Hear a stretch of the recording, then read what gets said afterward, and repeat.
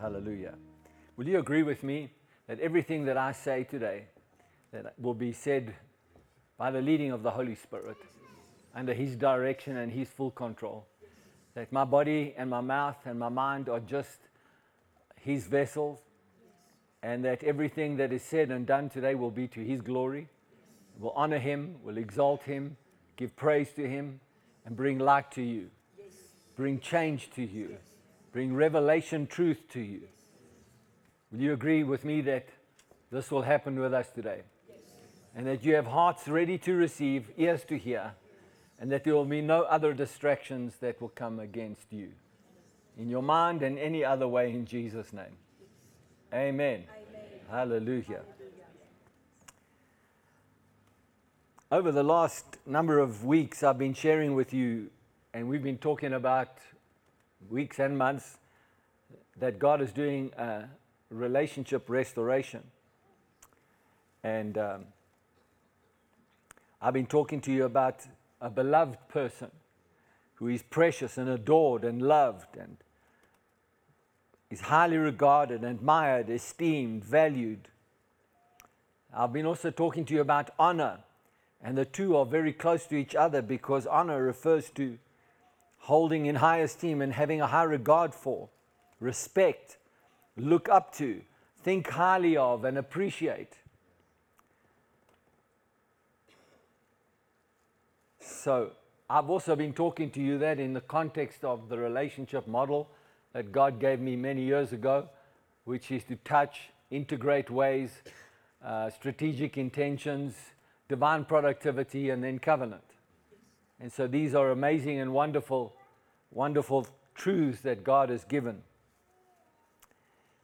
So I'd like to read to you, it's not in my notes that I sent out for them, but I'd like to read to you from Proverbs chapter 8.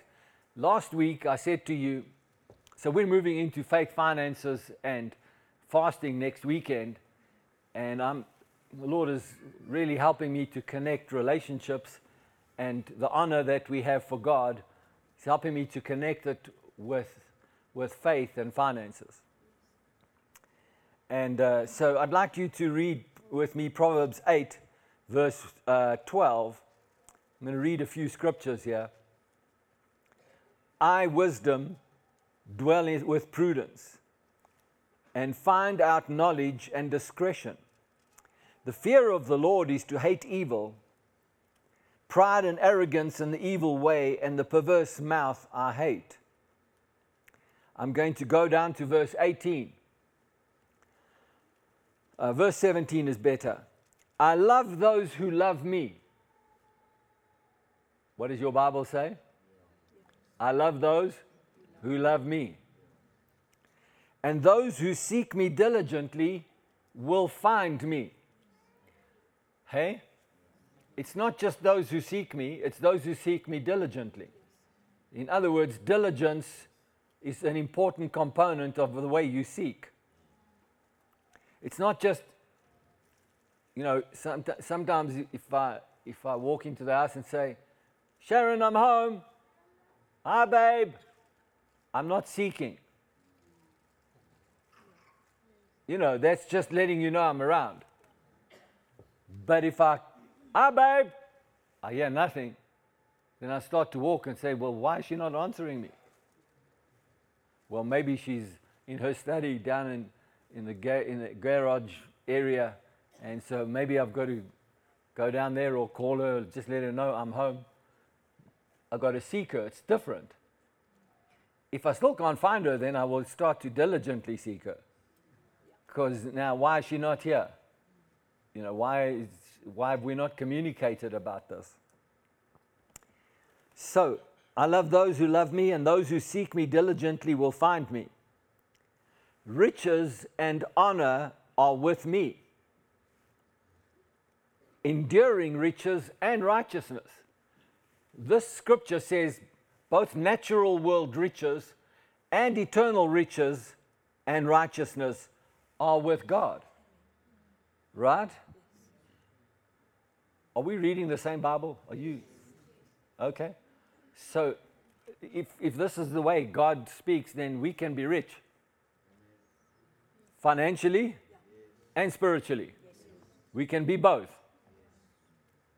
But it takes those who love Him and seek Him diligently to have both. My fruit is better than gold, yes, than fine gold, and my revenue than choice silver.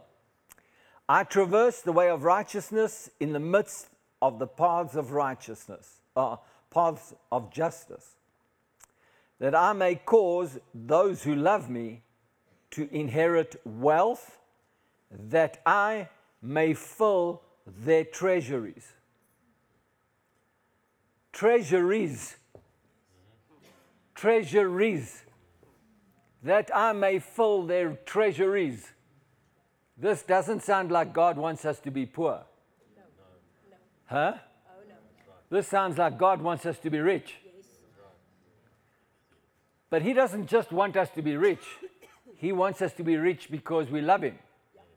He wants us to be rich because we seek Him diligently. Because then when we have those kind of riches, we know what to do with them. What to do with riches is a big responsibility. People who don't have money have a very limited view of the responsibility of finances. In this sense, that their focus on riches or the focus on money is survival. So it's all about allocation of scarce resources. Allocation of scarce resources. If you make money from a poverty where you were once poor and now you become rich, if you make it without loving God and without diligently seeking Him, the way that you will manage wealth will be out of the same poverty. You may change your circumstances. You may have a nice house, have nice cars. You may have a lot more other goodies that your money can afford, but you will still view money through poverty, through a scarcity mentality. It's the allocation of scarce resources. Last week I said something, and I said, money, for a Christian, money is not a problem. The problem is a relationship problem. Well, I've just got to reading to you what the Bible says. The Bible says, clearly God says, money is with me, wealth is mine. I've got riches plenty, so that I can fill your treasuries, God says. But I want you to love me and I want you to seek me, God says. So this is not a money problem, this is a relationship problem. It's the way you relate to God who has unlimited resources. How much limitation does God have with resources? Come on now. If you read in the book of Job, it's quite an amazing passage of scripture to read actually from about Job. I haven't read it in a short while, but from about Job chapter 34 onwards, if you start reading there, you will find out when God begins to speak to Job, He speaks to Job and He says, were you there present when I weighed the heavens and the earth and I drew out the heavens? And were you there when I made the strength of a horse and made him breathe in out of his nostrils and pour the ground with his strength? Were you there? And he goes on and on, and God talks to Job about the creation of all things that He made by Himself. And He said, now you presume to actually think that my counsel is not worth anything listening to? That your wisdom of what you think you know about me is that great? And then, of course, Job repents.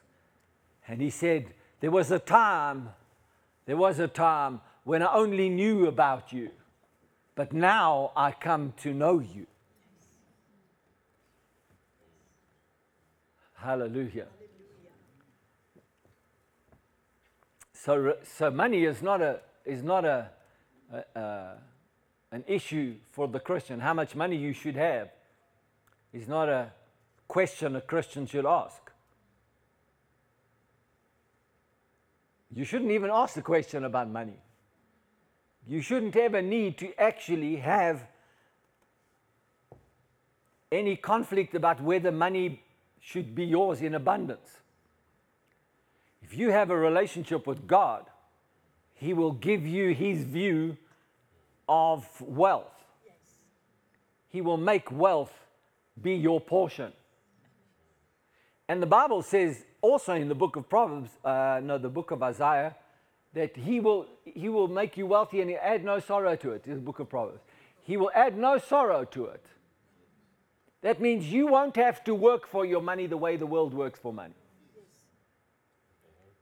How does He make money come to you then?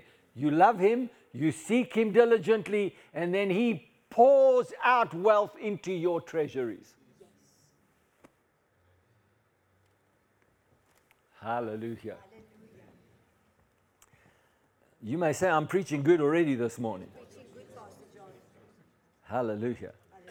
You remember when I talked to you last week about Ephesians chapter 2, and I particularly focused on verses 6 to 8, because He died for us. I'm going to just read it to you out of the Message translation. Verse 5 to 8, He took our sin-dead lives and made us alive in Christ. He did all this on His own, with no help from us. Then He picked us up and He set us down in the highest heaven, in company with Jesus, our Messiah. Now God has us where He wants us. Where? In the highest heaven, in the company of Jesus, our Messiah, with all the time in the world and in the next, to shower grace and kindness upon us in Christ Jesus. He wants to shower what? Grace and kindness upon us.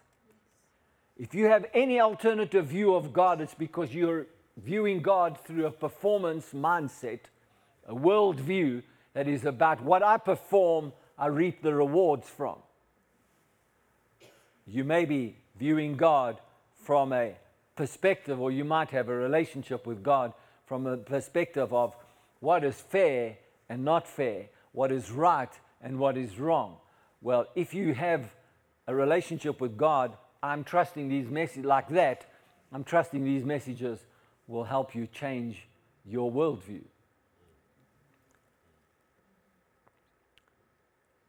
God is not a God, is not a fair God. I've said this many times, and every time I say it, I hear an earthquake. Because so much of the human experience is based on right and wrong, fairness and inequality. God is not to be judged by our version of fairness. Because what do we think God thinks about being fair in any situation? Who determines what's fair? If I work hard,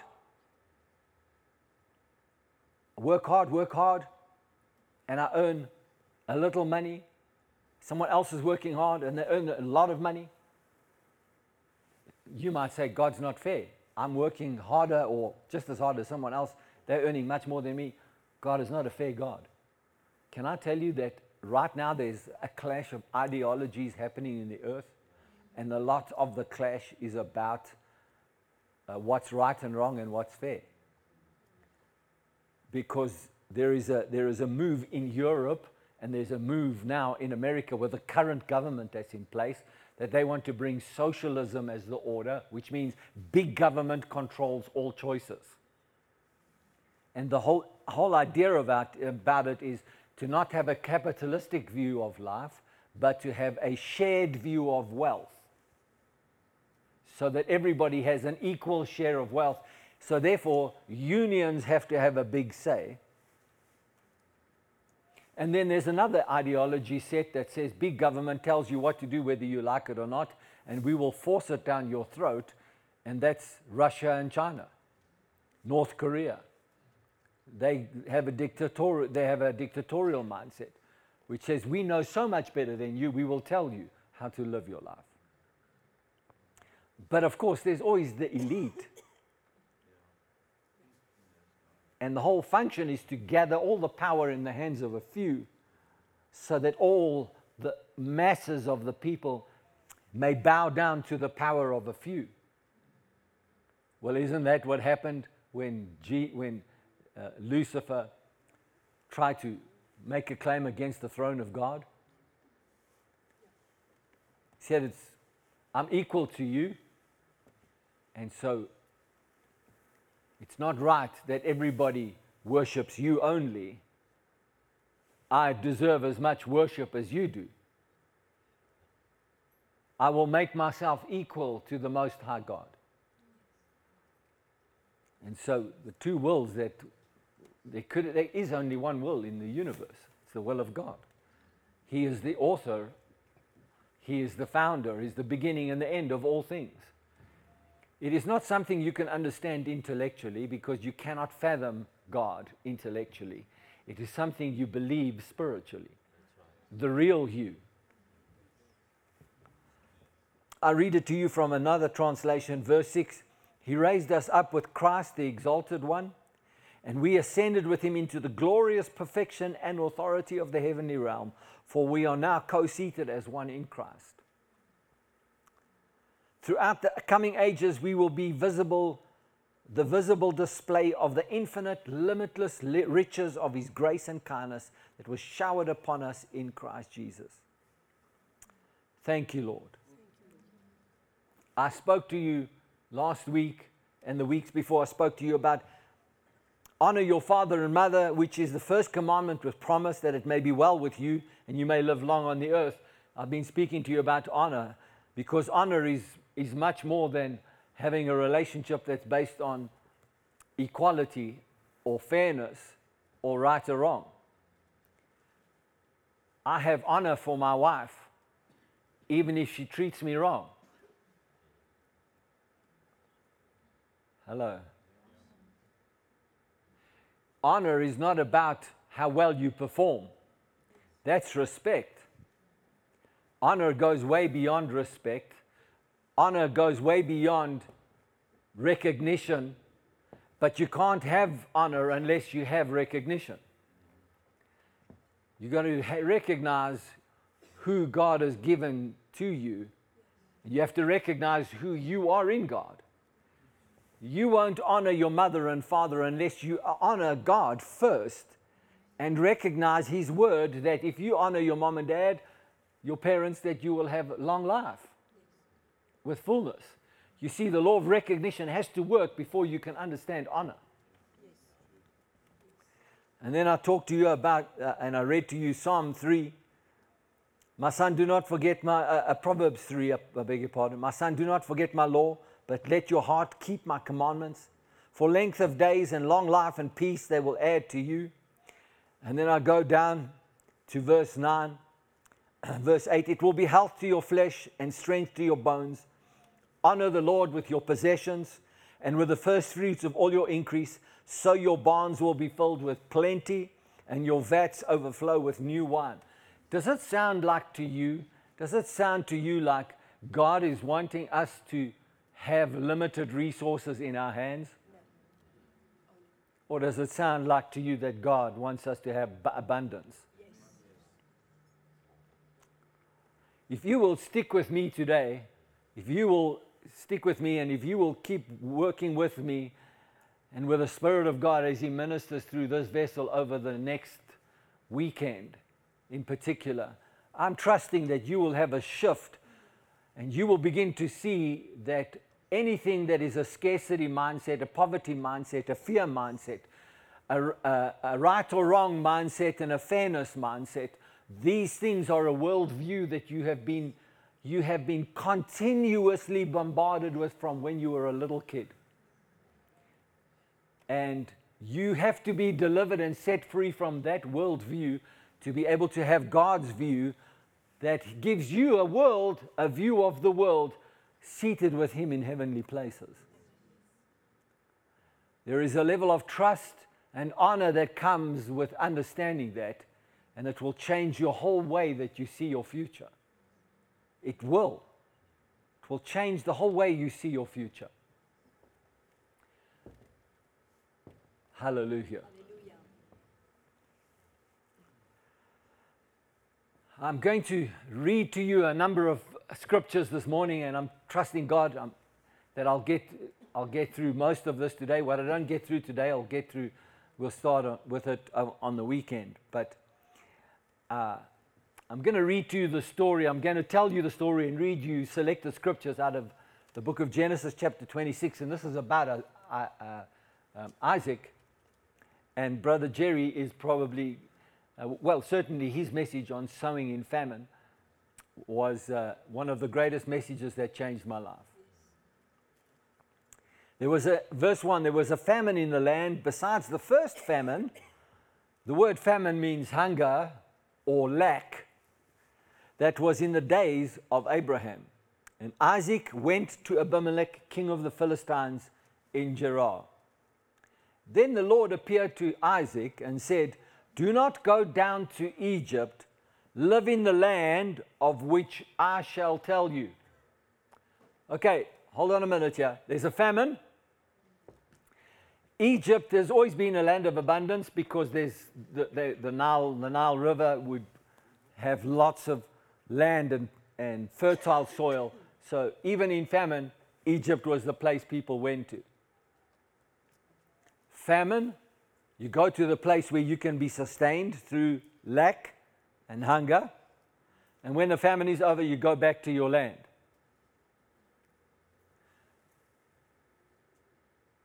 But God said, don't do that. Hold on a minute. Logic, famine. Logic. I see this in my circumstances. No rain, hard soil. No can plow here. No can work here. And livestock, no can eat here. Logic, circumstances. This, I can't stay here. So he goes on his way to Egypt. He stops with Abimelech. And when he comes there, God says, don't go to Egypt. Don't go to Egypt. Stay in the land here that I've given you. There's so much here for me that I can teach on, because he comes to Abimelech, the king of the Philistines, in Gerar. Then the Lord appeared to him and said, "Do not go down to Egypt. Live in the land of which I shall tell you." I want you to notice that he went to a worldly king, but God said, "You stay in the land that I'll tell you to stay." Anyway, there's a whole lot of stuff that happens here. He's married to a very gorgeous, beautiful wife. She, by all accounts, from what the Bible tells us, she was so beautiful that all men desired her. Or all men certainly looked on her beauty and thought, how great was this beautiful woman. And it caused Isaac to have some challenges, because he was afraid that these men would kill him so that they could have his wife. Come on now. That means that she was pretty gorgeous. She is, and he said, verse 7, and the men of the place asked about his wife, and he said, "She's my sister." For he was afraid to say, "She's my wife," because he thought, lest the men of the place kill me for Rebekah, because she's beautiful to behold. Now it came to pass, long time, Abimelech, they're living with each other. Abimelech sees Isaac having affection towards his wife. If you study it a bit further in the Hebrew, what was happening is what he saw was them having laughing, joyful, affectionately playful interaction that obviously only exists with two people that have had intimacy and that continue to have intimacy and that have a very wonderful relationship. This is what he saw. He saw them having joyful affection. Have you seen young people that are really kind of getting to know each other, and they already know that they're going to spend their life together, but they're not yet together, but they're nearly getting there? Have you seen the kind of joyful affection that they have? It's like an anticipation. And then if you see, I'm just trying to create what the Hebrew says. Really, this is what the Hebrew says. If you study it, you'll find out. And it's like, have you seen a young man, like he wants to, then he tickles the girl, and she laughs and slaps him on the shoulder or something like that. Nee, man, don't do that. Playful, joyful, affectionate interaction. Something that two people who know each other, not the way a brother and sister would behave, but two people that know each other. So the king sees this going on. And he calls her and he says, called Isaac, and he said, quite obviously she is your wife, so how could you say she is my sister? And Isaac said, because I said, lest I die on her account. And then Abimelech, he has an understanding of what's happening here. And he said, hey, what is it that you have done to us? One of the people might soon have lain with your wife, and you would have brought guilt on us.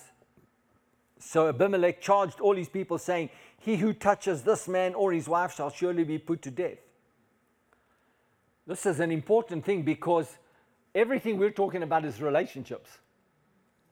Right? This Abimelech had an understanding of the relationship between Isaac and Rebekah, to the point where he said, any man who touches this man and his wife will immediately be put to death. In other words, God has now effectively created a safety net, a relational safety net. Then Isaac sowed in this land of famine, and reaped in the same year 100-fold. And the Lord blessed him. The man began to prosper and continued prospering until he became very prosperous. For he had possessions of flocks and possessions of herds and a great number of Philistines, of servants. So the Philistines envied him. I want to tell you, when the Lord begins to bless you and you've done nothing to earn it other than obey Him, people start to envy your relationship that you have with the Most High God. Envy drives you, or envy will drive people that they see God's blessing on your life, because they can't understand how God can bless you when their worldview is about fairness, about right and wrong, about performance, and about how you get rewarded for what you put in. God does not bless you by what you put in. God blesses you because you love Him and you diligently seek Him. Then He can share things with you that brings wealth to you that is beyond the performance system of the world. Come on. This should be good news to you. Because all he did was obey God. God said, don't go to Egypt where the abundance and the wealth is. In other words, don't go there and have to go work hard there. The way everybody still has to go work hard there. Obey me, Isaac. Stay in the land that I gave you. So what do you do if God has given you land and it's the season to plant? Famine, can't plant here. No, famine, must plant here. Why? Because God said, stay here and I'll bless you here. Hey, come on, come on, come on. I need you guys to be alert with me this morning.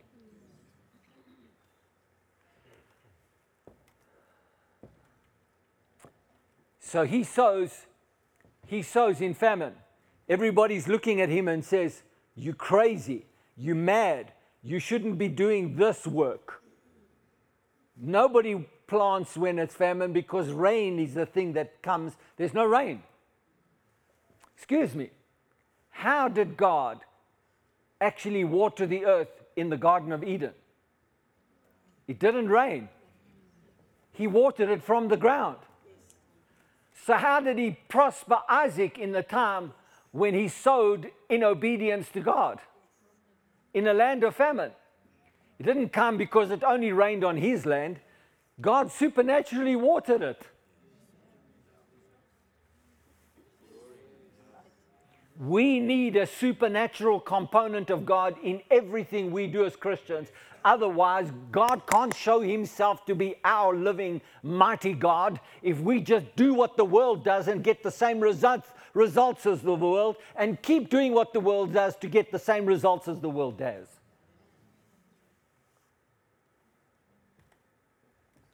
Money should never be the issue with a Christian. Relationship is. Remember, Isaac obeyed God. You know, the reason I wanted to read you this thing about him and his wife, I wanted you to understand that even though he was being obedient to God, there was a fear component to his life. How is it that you obey God to not go to Egypt and stay in this land, but you got this fear issue? Where you will even tell people that your wife is your sister in case they kill you for her. I want you to see that we all have a human component that we have to deal with in our lives, but it doesn't stop us from loving God. It doesn't stop us from diligently seeking God. You mustn't let your human component, that component that allows you to have all manner of wrong thinking, you can't let that component stop you from doing what God tells you to do. Yes. The devil wants you to stop doing what God tells you to do. And so when he does, you not only become wealthy, you become very, very, very wealthy. You become very prosperous so that other people begin to envy you with your wealth and your prosperity.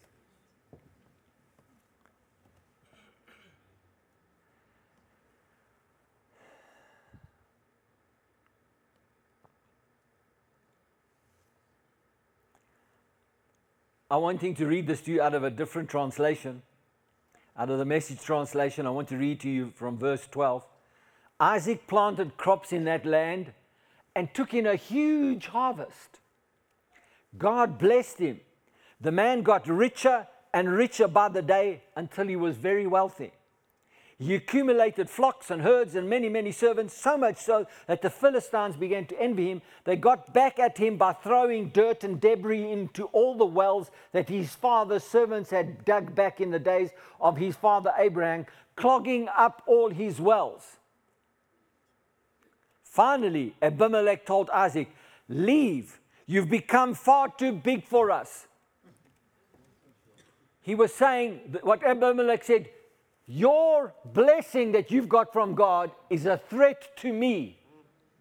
You've become so strong in your walk with your God that we are afraid of you and your God. You must leave us because you are too powerful for us, and we envy the way that God blesses you.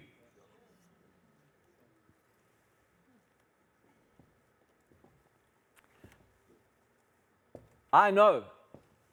I had a very, very honest, very real, very vulnerable conversation on Friday with my exchangers and with the people that are employed in the ministry at this point. And I was very grateful for it.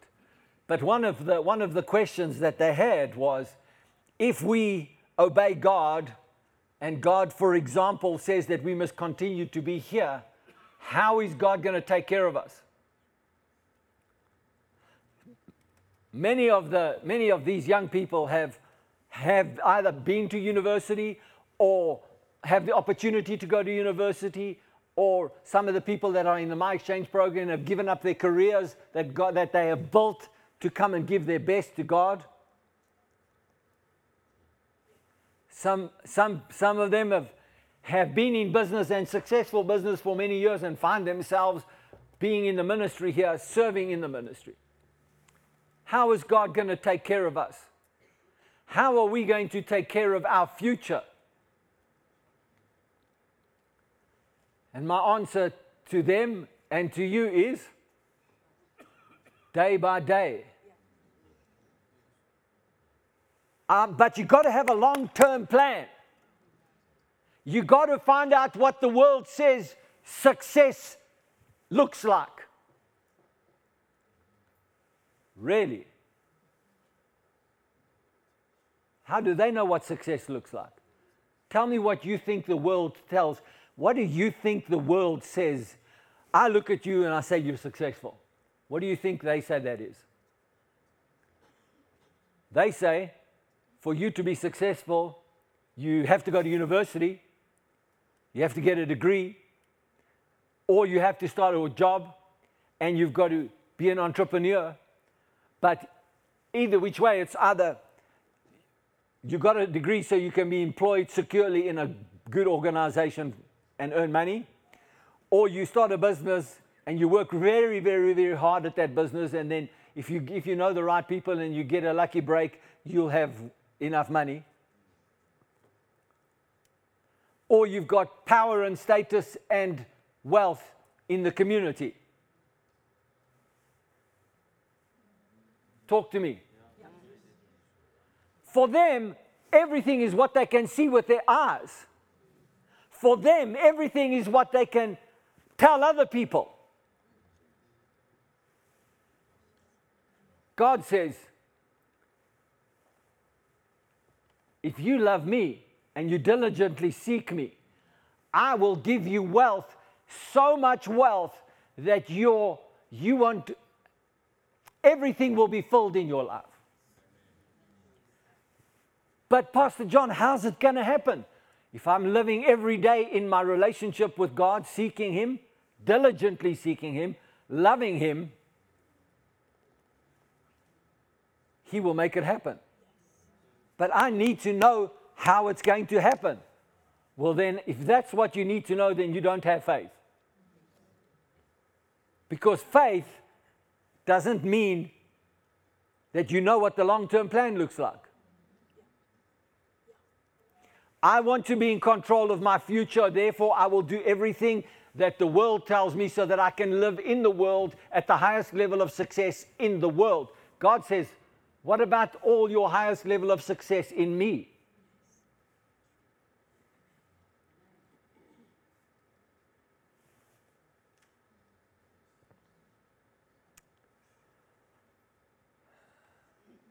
Relationship, honor,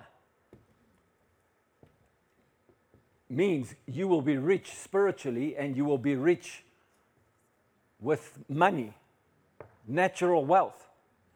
But how is it going to happen? How did it happen for Isaac? Supernaturally. Supernaturally. It's time for us to live supernatural lives, not just natural lives.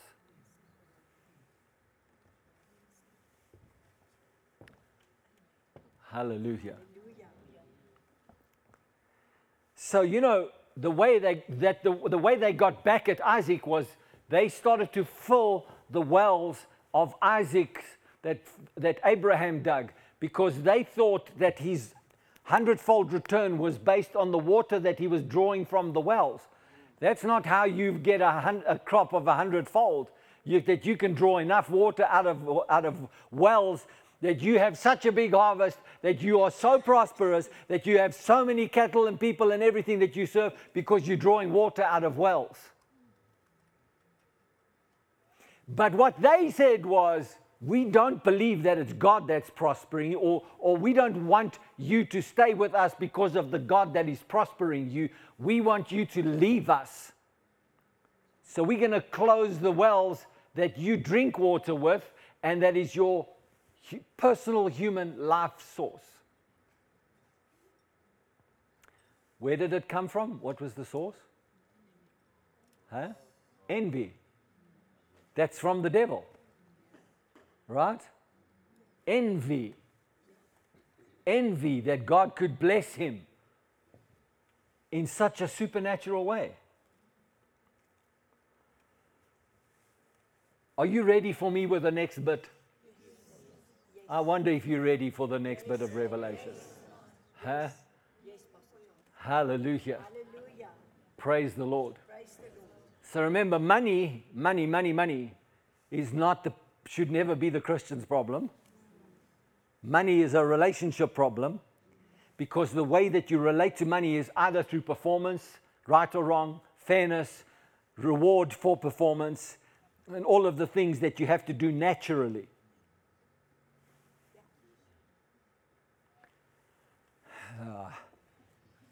Come on. If our financial well-being is a relationship problem, this is much easier to fix than you think. Yes. Yes, Lord. Well, it's about opportunity. It's about knowledge. It's about information. It's about performance. No, it's not about that. You go and ask. Let me tell you. We had such favor with the people at Garmin when we told them what we wanted the technology for, that yeah, I don't want to spill the beans here, but they gave us a special discount that only certain organizations can get, and this guy, he gave us a special discount so that we could buy all the technology that we needed to make this happen. Hallelujah. Praise the Lord. Number one, it's scarce to get all the products you want. We walked out of that shop with a box full of products. We got everything we wanted. The one thing we couldn't get, they're shipping it to us for free.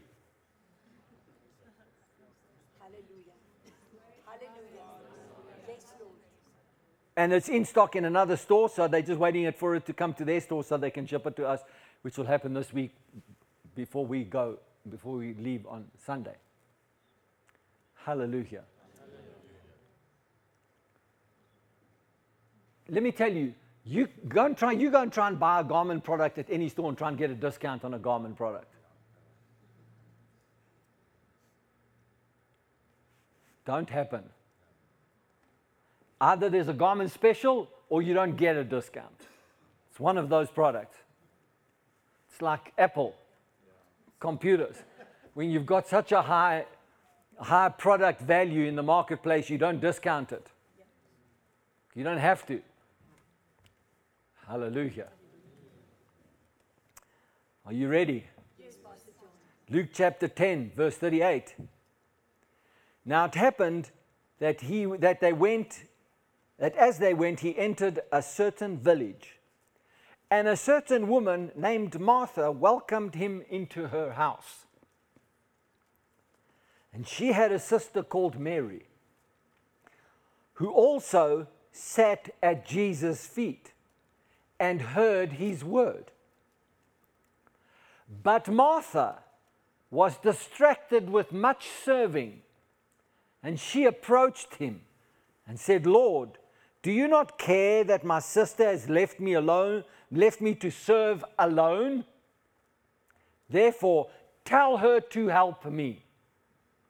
And Jesus answered and said to her, Martha, Martha. Martha, Martha, it's like, Martha, Martha. Listen up, Martha. Listen up.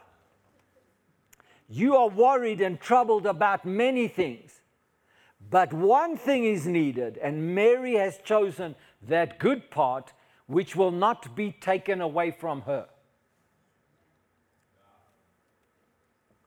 I'm going to read this to you in the New Living Translation and the Passion Translation, then I'm going to come back and explain it to you. Not that it needs a whole lot of explanation, but as Jesus and the disciples continued on their way to Jerusalem, they came to a certain village where a woman named Martha welcomed him into her home. Her sister Mary sat at the Lord's feet, listening to what he taught. But Martha was distracted by the big dinner she was preparing. She came to Jesus and said, Lord, doesn't it seem unfair to you that my sister just sits here while I do all the work? Tell her to come and help me. But the Lord said to her, my dear Martha, this is a different version of Martha, listen up. My dear Martha, you are worried and upset over all these details. There is only one thing worth being concerned about. Mary has discovered it, and it will not be taken away from her. Mary has discovered it. Mary has discovered it. Let me read it to you out of the Passion Translation. As Jesus and his disciples continued on their journey, they came to a village where a woman welcomed Jesus into her home. Her name was Martha, and she had a sister named Mary. Mary sat down attentively before the Master, absorbing every revelation he shared.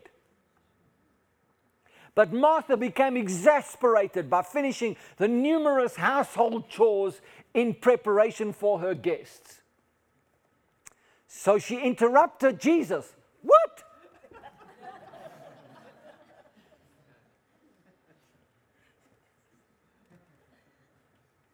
You should tell her to get up and help me. She interrupted Jesus and said, Lord, don't you think it's unfair that my sister left me to do all the work by myself? You should tell her to get up and help me. The Lord answered, Martha, my beloved Martha, why are you upset and troubled, pulled away by all these many distractions? Are they really that important? Mary has discovered the one thing most important by choosing to sit at my feet. She is undistracted, and I won't take this privilege from her. What is it that she discovered? What is it that she discovered that Martha couldn't see? She discovered that the secret of her life was, so if you study the Greek and you read commentaries and you understand what is being said here, in those days, people would sit at the feet of a teacher. So they didn't have chairs. They sat at the feet listening to a teacher.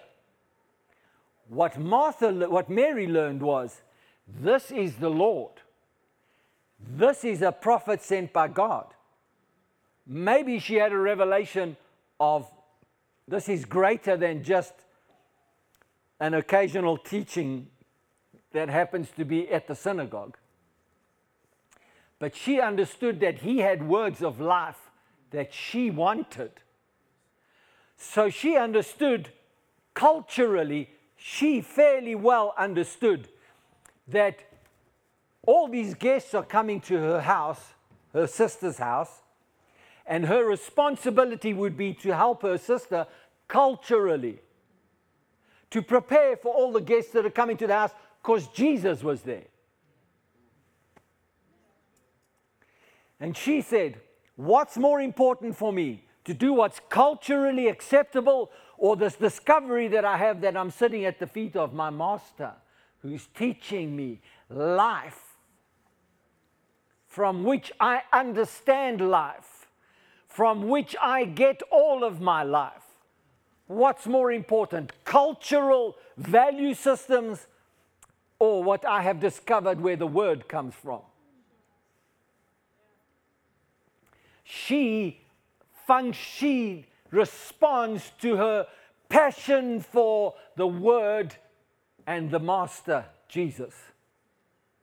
And she says, I take a conscious decision that I will not be influenced by the culture. I make a conscious decision to sit at the feet of the Master as a student to learn. When Martha comes to Mary, she comes to Jesus and she says, Jesus, you should be the arbitrator of cultural issues. Culturally, she belongs working with me. She's out of order to sit at your feet while I'm doing all the work. Jesus says, you don't understand, Martha. She already has a revelation you don't have. You don't have it because you're so busy worrying about the culture. You're so busy worrying about performance. What is everybody going to think about me that comes into my house?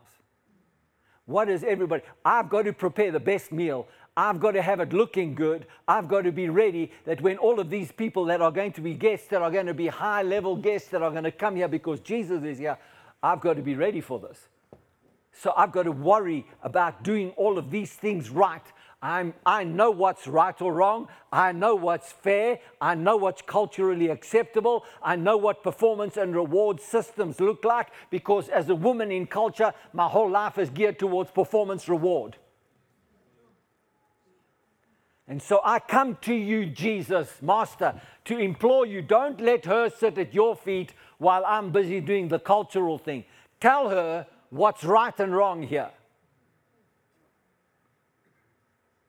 And his answer is, I will not take that away from her. I will not take that away from her. She has discovered who I am. She has discovered what comes from me. She has already chosen to sit at my feet, and she cannot be wrong culturally.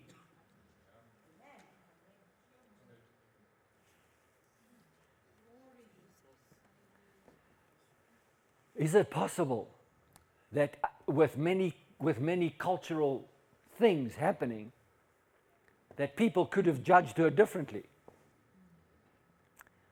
Did she care? Hold on a minute. Hold on a minute.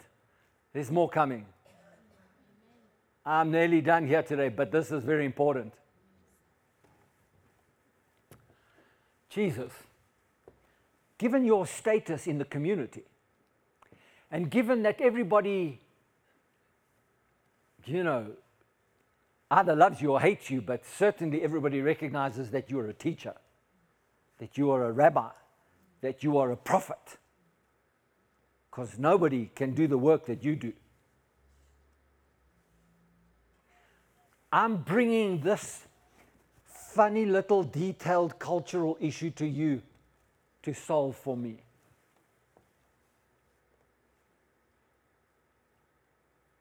Do you understand how petty this is? Do you understand how petty this is? Do you understand how petty this issue is to Jesus? Do you understand that Martha sees how petty this issue is? Mary doesn't give a hoot what anybody thinks about her.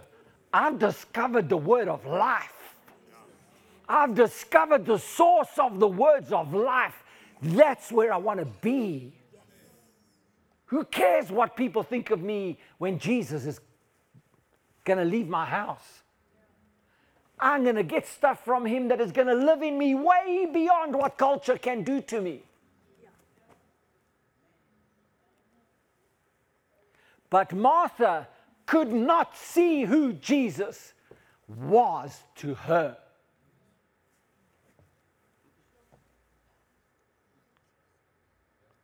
It's the very same Martha who had a brother whose name was Lazarus.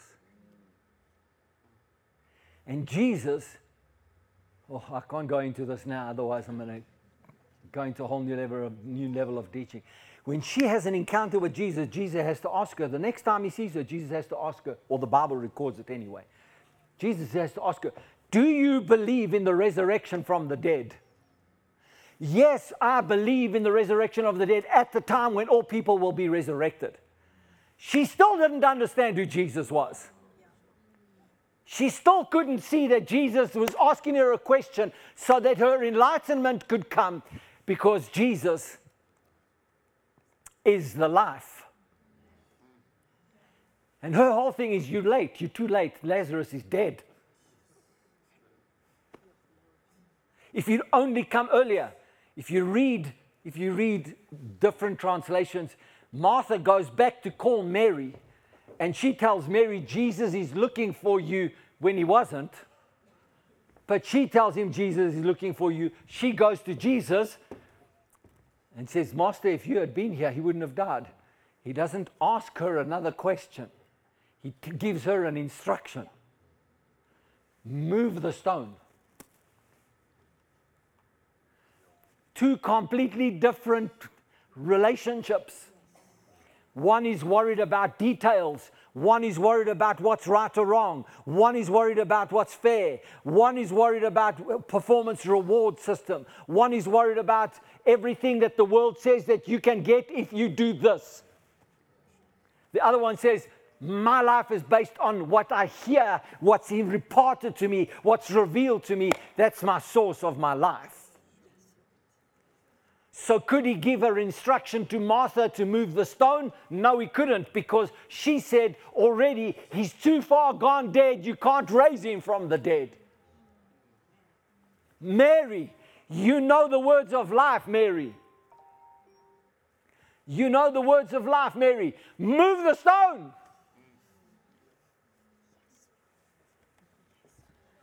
Move the stone.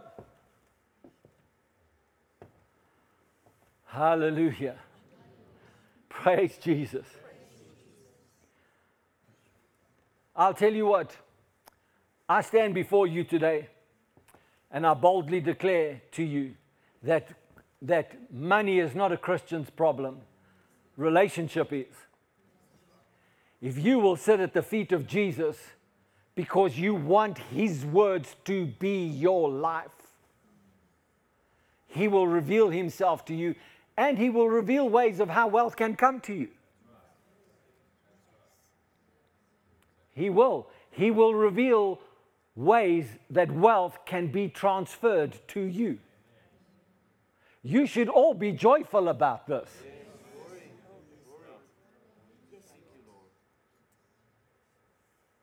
Praise the Lord. Praise the Lord.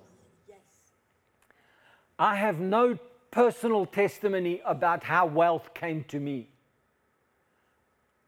My personal testimony about how wealth came to me was because I did what Mary did. I sat at the feet of Jesus and I gave my attention to all the words all day, every day when I was not busy on a phone or working or talking or doing something. When I had free moments, I would speak the word of God, speak the word of God, speak the word of God. I would hear them coming out of my mouth.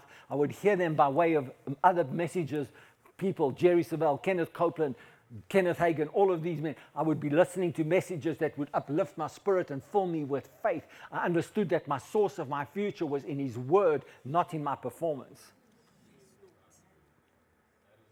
Yes. I want to just give you one example. When my previous company, which is now known as Hewlett Packard, but those in South Africa, those were apartheid years, and so no one could be seen to be actually having a company in South Africa anymore. So Hewlett Packard became HP, High Performance Systems. So it was owned and independently owned by a group. And so when they decided, because of what they considered my performance. Hello. It was not my performance at all. It was the working of my words because I was sitting at the feet of Jesus. So when they considered a performance evaluation, they decided that actually they're going to promote me and they are going to give me share options in the company, and that all the people that were at my level, out of all of the people that were at the level that I then became as a senior executive at High Performance Systems, only 2 of us were given share options. Only 2 of us. There was a man that was working before I got promoted, there was a guy that was at the same management level that I was. He was an absolute genius. Dinkum. Genius. Boris Johnson likes to present himself as a genius because he's got all this hair that's all over the place. You know, and he speaks in a kind of English that makes you think you don't know what you're talking about. The ex-British Prime Minister. You know, Bernie Sanders has the same kind of look in America. It's like he doesn't care what he looks like, I'm just smart. You know, the absent-minded professor look. I'm a professor, I don't care what I look like. I'm just smart, I don't have to care what I look like, I'm just smart. This guy that worked with me at the same level that he was working with me at, he was dinkum that smart. One day somebody told me that they have some records, or it was spoken that he had an IQ of in excess of 155 or something like that. I don't know. But the dude was smart. No question about it. He had an engineering degree. He had a master's degree in business administration. And his ability to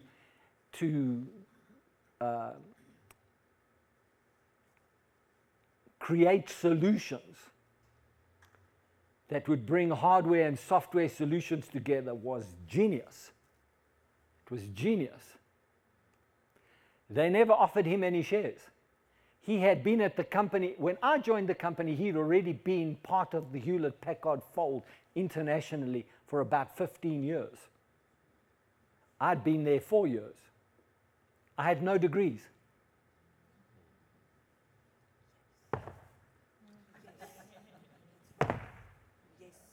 That's my way of saying exclamation mark. And another exclamation mark. I had no degrees. They didn't offer him shares. But surely with all of his degrees and with all of his genius and all of that, he would be too valuable to actually let go of. In their way of assessing future life, they didn't think it enough to give him shares. But they thought I was valuable enough that they didn't want to lose me. Huh. Yes. That's not fair. Performance reward system, man, he's done all the right things and he's dinkum genius. That's not right. That's not right. That you should get shares and he didn't. And nogal, he had been, hear this now, he had been the sales director in the company before, and they decided that he was not a people person, so he was in the wrong position. They needed to create a whole new subtitle for him to have his own title, because he was a genius. And he could configure solutions, but he didn't know how to deal with people so well. So they really valued what he could do, but not enough to give him shares. Or maybe it's just that I had favor that they didn't have. Yes. Yes. That means I was never subject to the performance evaluation on how smart you are or how many degrees you have. Yes. On the contrary, I should say this to you, that most of the people that worked for me all had degrees. Pastor John, how does this happen? That you have all these degreed people that have put in all the work that the world system says they are the guys that are supposed to get promoted. Many of them had master's degrees. I had nix. Zero. Yet they were working for me. In a corporate environment that is structured to reward degrees and performance and rewards. How? How, Pastor John? I sowed in famine. How did you sow in famine? When I didn't have enough, I took my faith and I sowed words out of my mouth that He is the one that meets my needs. He is the one that I live for. He is the one that I move and live and have my being in Him. He is the one that is the author and the beginning and the end of my faith. He is the one that I live for. Everything else is a sideshow. I live for Him. He said, John, you're in the right place for me. Because I don't need someone to go and give all of their attention to a system that is going to fail them anyway. I need someone who's going to give all of what you've got to me. And watch me bless you. Watch me bless you. But what will the people say? Who cares? Mary said, who cares? Martha said, I care. I care so much, I'm going to bring this detail to God, and He must decide now, and He must tell her she can't just sit here doing nothing. You see, in her mind, she was doing nothing. In Jesus' mind, she was doing everything. Because she was giving her life to His words. Yes, Lord. Mary was busy doing detailed stuff. And she was giving her life to His words. His words. His words. His words. We sang that song, We Fight with Words. Wow. Hallelujah. You want to know? You want to know what God has got for us in our future? I don't care what the government says. I don't care what the cost of fuel becomes.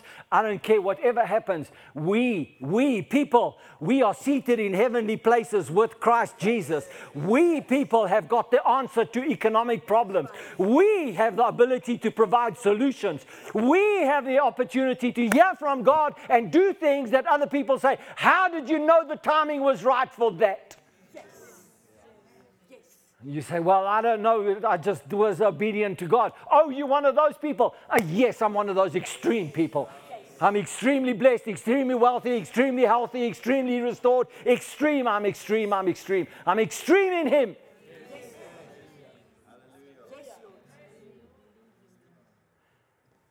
And I don't let the devil put his performance mentality on me, which means I don't wake up in the morning thinking about how much I've got to repent from yesterday before I can encounter God today. I wake up in the morning and I say, thank you that you are the deliverer of all of me. And I come to you with an open, clear conscience of the blood of Jesus. And here I am to worship you today, to thank you today, to praise you today, to honor you today. Not because I'm well disciplined, but because I trust you. My life is in you.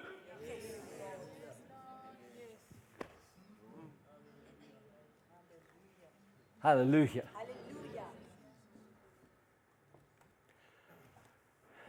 Hallelujah. I know this will leave you with more questions. So you're going to have to come back on the weekend so you can get some answers. Yeah. Hallelujah. Hallelujah. Yes. Did I do that on purpose? No, I just preached what God told me to preach today. And so there you have it. Thank you, Lord. You got all of it. Yeah. Yeah. Praise Jesus. Glory to the name of the Lord. Praise the name of Jesus. Glory to the name of the Most High God. He is the one that we serve. He is worthy of serving. He is the worthy one of sitting at His feet. At His feet and hearing everything that He's got to say for us and to us. Hallelujah. He's the Most High God. He is Jehovah. He is Jehovah, and everything that Jehovah represents, your healing, your health, your protection, your blessing, your everything is in Him. It's in Him, people. It's in Him. Hallelujah. When there's famine in the land, He can answer it. No one else can. Glory to Jesus. Stand up before I preach for a whole day today. Hallelujah. So next week when I do this again, you know that I'm making an exclamation mark, you know. Hallelujah. Praise Jesus. Glory to the Most High God. Come on, just raise your hands and just give Him thanks for 10 seconds. Thank you, Jesus. Thank you, Lord. Thank you, Lord. Thank you. Thank you, Lord. that you got every answer for all of our lives, for every part of our lives. You have an answer for it. You give us strength and ability, and you give us all the power we need. You enable us and empower us to live in victory and blessing and joy and peace and all the good things that you have prepared for us way before we were even born, that we should walk in them. Thank you, Lord. Thank you, Lord. Thank you, Jesus. Hallelujah. Glory to God. Wow. You know, I was so committed to the Lord when I was in the military. We went into many, many dangerous situations with my unit. Basically, when I did the service after our training, we were a military response unit. In other words, when other units got into trouble or they hit firefights, as they would call it, we were the one they called as backup. So whenever we went into a situation, we were always going into a war. We didn't do patrols, we didn't do stuff like that. We were always on standby. The choppers were on standby, the pilots were on standby, the aircraft that we needed, everything. We were at a military airstrip base. Everything happened from there. And I said to the Lord, I said, Lord, as long as I'm with these men, and these men are with me, I ask you that not one life will be lost. It was a simple request that I asked the Lord. I said, Lord, I'm the only one who has the understanding of life that I know of in this whole company that I'm in. And I'm asking you that because I'm here, all these 90, 100 men that I fight with, that I'm asking you to protect us, that not one life will get lost. One day, we hit 6 contacts. At that time, it was a record. We became, as a company, became quite famous in the army at that time because we hit 6 contacts in one day. Because we were called in, and then as we were moving out, they hit us and they hit us and they hit us, and they started off by ambushing us with three light machine guns that they had time to set up because we were in a temporary base having food to eat. Set up in a protective temporary base. We were doing all the right military procedures, but they waited for us. They silently set up 3 light machine guns on tripods, and they aimed it at us. And that the moment when we were kind of in our most vulnerable position, they let fly. We were sitting ducks when they opened up those 3 machine guns to fire at us. We had 2 guys wounded. While I was in that military, not one life was lost. And none of the wounds that happened while I was there, not one of the wounds that happened were wounds that were so bad that they couldn't live life normally. I mean, the one guy got shot through the hand. They could repair his hand. One guy got shot through the ankle. They could repair it. And one guy got shot somewhere else. I won't tell you exactly right now. But a man can function with one of them. Function normally with one of them. That's how close we came to actually having our lives snuffed out. But God. But God. What are you saying, Pastor John? I'm saying if you are in the right place with God, He will answer you in ways that you can't even begin to think about. He will answer you. He will answer you. Hallelujah. Why don't you put your hand on your heart like this and just say, Jesus, I honor you. I honor you with my life. I honor you with my words. I honor you with my heart. And wherever I'm weak, I thank you that you make me strong. I live in your strength. I live in your grace. And I thank you, Lord. It's not about how good I am. It's about how great you are in my life. In Jesus' name. Hallelujah. Glory to God. Glory to Jesus. Glory to Jesus. I'll tell you, I'm so fired up about this stuff. I'm so fired up, I can't hardly wait for the weekend to come. I want to tell you, because the devil has been keeping God's people under a bond of, under restraints of bondage. He's been keeping us in a way that has been preventing us from moving into a whole new sphere of relationship with Him. And it's enough. Hallelujah. And so if you want to get yourself ready, praying and fasting, you pray that this weekend that's coming, that God is going to move amongst us. The power of God is going to touch us, and we are going to be changed and transformed and renewed, and we are going to have a whole new way of living ahead of us in Jesus' name. We're going to seek Him. We're going to pursue Him. We're going to love on Him, and He's going to just pour out His blessing upon us. Hallelujah. Do you know that your harvest grows when you're asleep? Ask the farmer. Your harvest grows when you're asleep. Even when it's night time, your harvest is growing. Glory to Jesus. Glory to Jesus. I want to start preaching already for next weekend. So you better go home already. Thank you for coming to church. May the Lord bless you and keep you. May He make His light shine upon you and give you peace and give you joy. And no weapon formed against you will prosper in Jesus' name. Hallelujah. Hallelujah. Glory to God. Glory to Jesus. Go praising. Go praising. Go praising. Go praising. Okay, bye.